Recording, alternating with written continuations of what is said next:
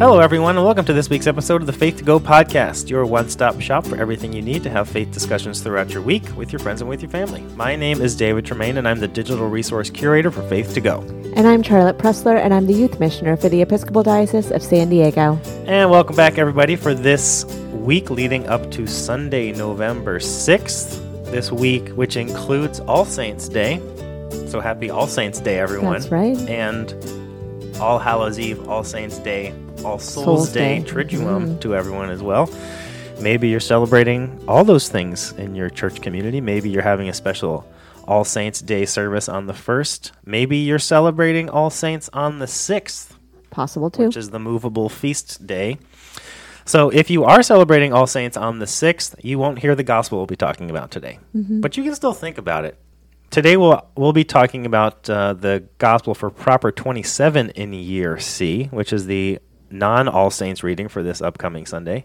The 27th, which is 4 weeks from this coming Sunday, 3 weeks from this coming Sunday, is Advent 1. So we're getting close to a new liturgical season, everyone. I hope everybody's getting ready, getting their liturgical New Year's celebrations prepared. Oh, I'm going to have such a party. For the evening of the 26th, where at 12:01 we celebrate the new liturgical year. That's not a real thing. We don't really do that, so don't worry. We'll be entering Matthew's year, which will majority be in the year 2023. And before we get into our gospel discussion for this upcoming Sunday, again, Proper 27, we need to check in about where we saw God this week. And by we, I mean Charlotte. You mean me. I know. You. And actually, I'm really excited about it, David. I could pick from 35 God sightings this week. I know. Can you say them all in 35 seconds? No. Okay. But they all happened at Camp Stevens this past weekend, our diocesan camp, in a place that always helps me to feel close to God. And it happened in community with people that helped me to feel like the best version of myself, which was our annual Children, Youth, and Family Leadership Retreat at Camp Stevens, a time for both Sabbath and from learning and for doing important work together. And oh my goodness, did these exceptional humans do so much work together. Like that in and of itself was like God's hands and feet in the world. But what I wanted to highlight as my God sighting was God in the raw places. And that was that our work on Saturday morning, we have been doing a 3-part series about youth mental health and how we support the young people that are in our programs coming out of this pandemic, living in this world that we live in right now, and just naming the fact that new skills are required of us than used to be required in the field that we work in, and supporting both the young people and their families. And the third session was hard.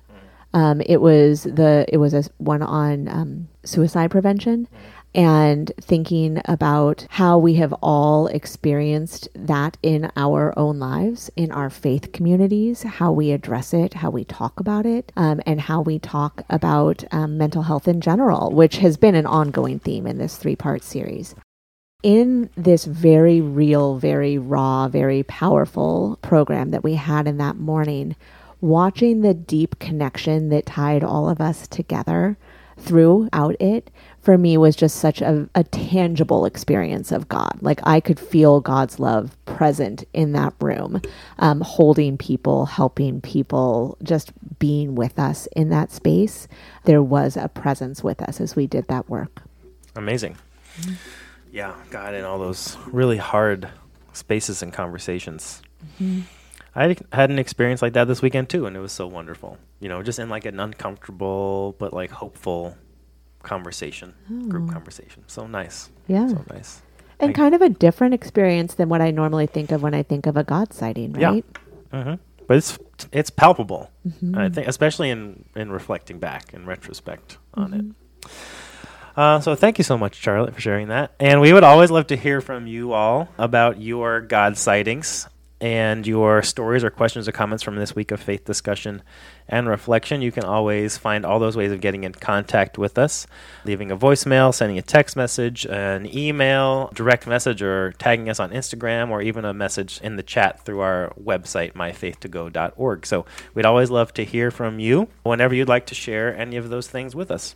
Well, and David, there is a new opportunity for people to send us a God sighting or a reflection on the gospel or anything like that. Amazing. I know. I'm actually really excited about it. But as you guys have heard the last couple of weeks, and I'm sure you've seen on the internet too, the Good News Festival is coming up. And we just found out that Faith to Go is going to be recording live at the Good News Festival. In person. I know. You can come see our faces. Yeah, I don't know that that's exciting, but but you can come and hang out with us and laugh with us and be part of the conversation and maybe share a God sighting with us, when you stop by.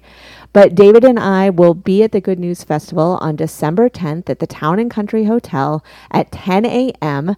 To record a live Faith to Go episode, and we hope that you will come by and see us and be part of the conversation. Please. This is a long time dream I've had for 5+ years of having a live episode with real people there. Not pretend people, real people. Not pretend people, because right now all of you live inside of my head. I'm making you up. I'm imagining that you exist. I'm talking to you as if you're here, and you're not. Right. But if someone was actually here, that would be so fun. It would be so like fun. A real live audience. So that will be exciting. We'll have more information about that coming up. But you can put it on your calendar, December 10th at 10 a.m. The Town and Country will be somewhere there, and we will have our specific location for you, so you can come by. Share a God sighting with us, maybe a thought about the upcoming gospel, if you've read it ahead, maybe a thought about the Good News Festival itself, something you've experienced. We'd love to hear all those things. And so now we are going to move into our discussion for this week's gospel, Proper 27 in Year C again. It's from the 20th chapter of Luke. Charlotte is going to read it, and then I'll share some context, and then we'll each have a point. The gospel reading is Luke 20, verses 27 to 38. Some Sadducees, who say there is no resurrection, came to Jesus and asked him a question. Teacher, Moses wrote for us that if a man's brother dies, leaving a wife but no children, the man shall marry the widow and raise up children for his brother. Now, there were 7 brothers. The first married and died childless. Then the second and the third married her, and so on in the same way, all 7 died childless. Finally, the woman also died. In the resurrection, therefore, whose wife will the woman be? For the 7 had married her. Jesus said to them, Those who belong to this age marry and are given in marriage, but those who are considered worthy of a place in that age and in the resurrection from the dead neither marry nor are given in marriage. Indeed, they cannot die any more, because they are like angels and are children of God, being children of the resurrection. And the fact that the dead are raised, Moses himself showed in the story about the bush, where he speaks of the Lord as the God of Abraham, the God of Isaac, and the God of Jacob. Now he is God not of the dead, but of the living, for to him all of them are alive. Alive! They're alive! Oh, man. There's 2 verses that we don't have here for some reason. Why don't they put these in, 39 and 40, you think? I don't know. I think they're perfectly good for this section here. I know. They're affirming. I know. Now, so at the end here, there's verses 39 and 40, which are, Then some of the scribes answered, Teacher, you have spoken well. For they no longer dared to ask him another question. And this is paralleled in other gospels, because there's other sections like this where, this is kind of the context here, because we have... This is coming at the end of a long section, pretty much all of chapter 20, and even maybe the end of chapter 19. So as we've been talking about, we're leading up to chapter 19 where Jesus enters Jerusalem. And then so Jesus is in Jerusalem at this point, and goes to the temple and drives out, people that are profiting, and changing money and stuff. And then all this kind of string of people, chief priests and elders and scribes and Pharisees and now Sadducees are coming to Jesus trying to question his authority. And it's interesting because this really gets ramped up. This doesn't happen so much, in the journey from Galilee to Jerusalem. But now that he's kind of in the heart, the kind of epicenter of the power structure of his community, there's really so much anxiety, a lot of pushback, like very active, like trying to get him. I mean, at different points, they're like, they really wanted to arrest him, but they couldn't figure out how. After he said that, they wanted to lay hands on him and take him away. Like, they're really upset. But that's an indication of how much Jesus is shaking up the system. Like, in any system, whether large or small, this is what's going to happen when someone starts to disrupt the power structures. It creates all this anxiety. People want to get back to the status quo. So they're trying to expel Jesus however they can, just get rid of him. They're trying to catch him. In this section is where they ask him about like paying taxes to Caesar, So one, they're trying to either catch him and saying a thing that's illegal so that they can arrest him. They're trying to kind of undermine his authority and with people so that either if they can't arrest him, maybe they can get people to just kind of stop listening to him, stop believing him, And then in this one, they're trying to do this kind of theological pushing, prodding. I'm like, oh, well, what about this thing? If you believe in the resurrection. So they're just trying to like undermine in any way Jesus's kind of inherent power and authority. And this will be something about my point is just like, but Jesus recognizes that their power is coming from two very different places.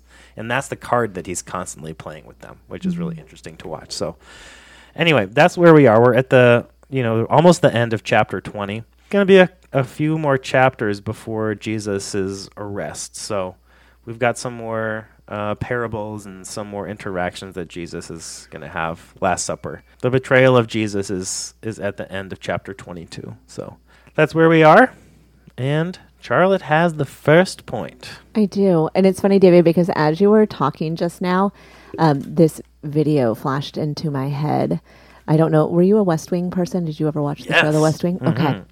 So in the West Wing, very often when C.J. Craig would be going in to talk to the press, they would say, don't accept the premise of the question. And that's literally what Jesus does in all of these situations, is he refuses to accept the premise of the question. And I think that actually kind of goes to my point in a way. And that is because not only does Jesus not accept the premise of their question, which is about the resurrection, but he basically tells them that they're asking the wrong question. Right? Which is something that Jesus seems to do. And over and over and over again. Repetitive Jesus. He's really hard to pin down. I know, right? But one of the things that I was thinking about in all of this is that what I hear from Jesus in this is that they're bringing up the idea of the resurrection and living into it through this question. But in it, they're using women as an illustration in it under the patriarchal understanding that women are property. And that the women in this situation have no value outside of how they belong to a husband. And so therefore, when their husband dies, that they have to be married to his brother so that they can produce children for that person. And if that person dies, over and over again. So 7 times in this hypothetical woman's life has she not been a person until she was married off again to another husband.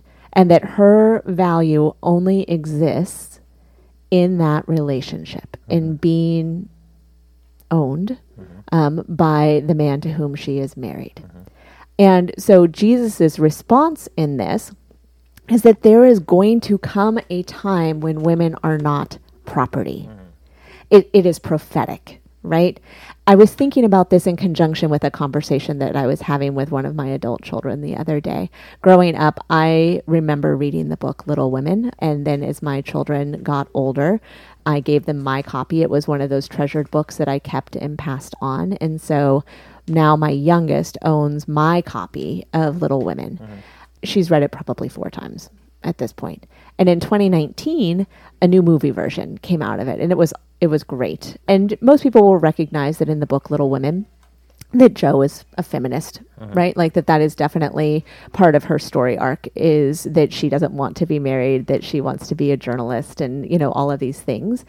And yet Amy, who is in it, everybody's going to read Little Women after this podcast, by the way. But Amy, who is in it, is a challenging character for those of us who identify as whole human beings in and of our own self, because in the book, she is all about getting off and getting married and being rich. The director of the movie made a choice in which to allow us to see Amy through a new light. And she had this speech that was so powerful that I pulled it up to share as part of this gospel also.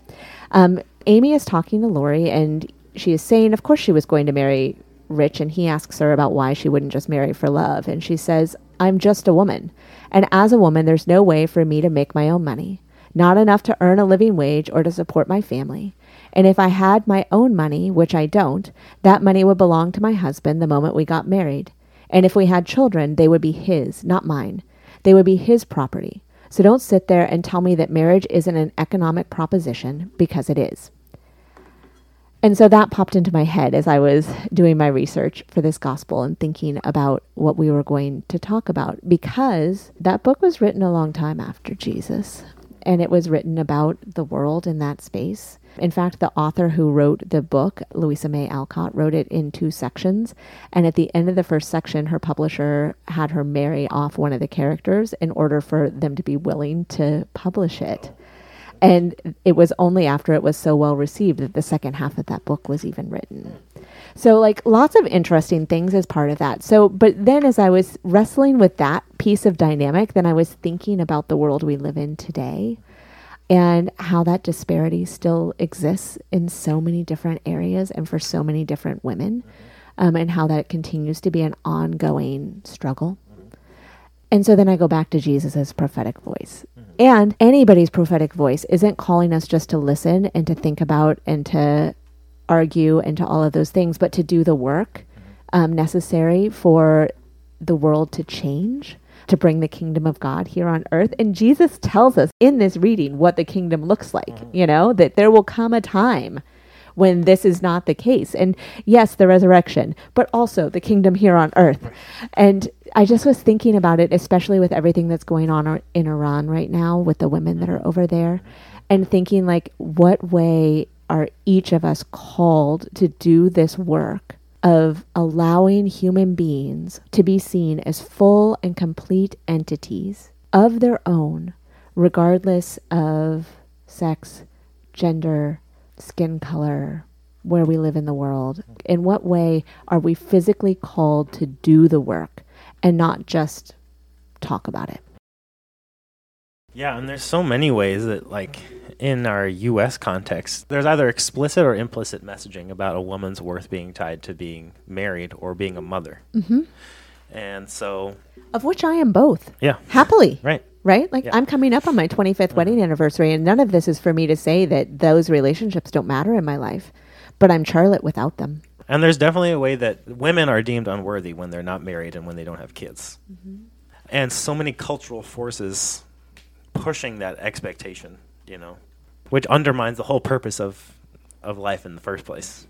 Thinking about the like importance of people and their lived experience, like dictating to us truth, to me, you know, like as a source of authority. And like I said in the context section, like this whole section is all these ways that these people in power in Jesus' community trying to undermine his own kind of power and authority.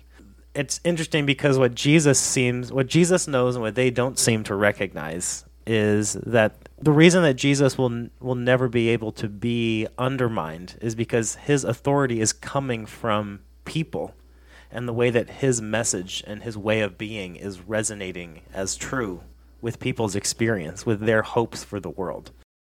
And that power and authority of the Sadducees and the Pharisees and the chief priests and the elders is this institutional kind of top-down power that is all about kind of overpowering people, you know, and that Jesus' power comes from his desire to empower people.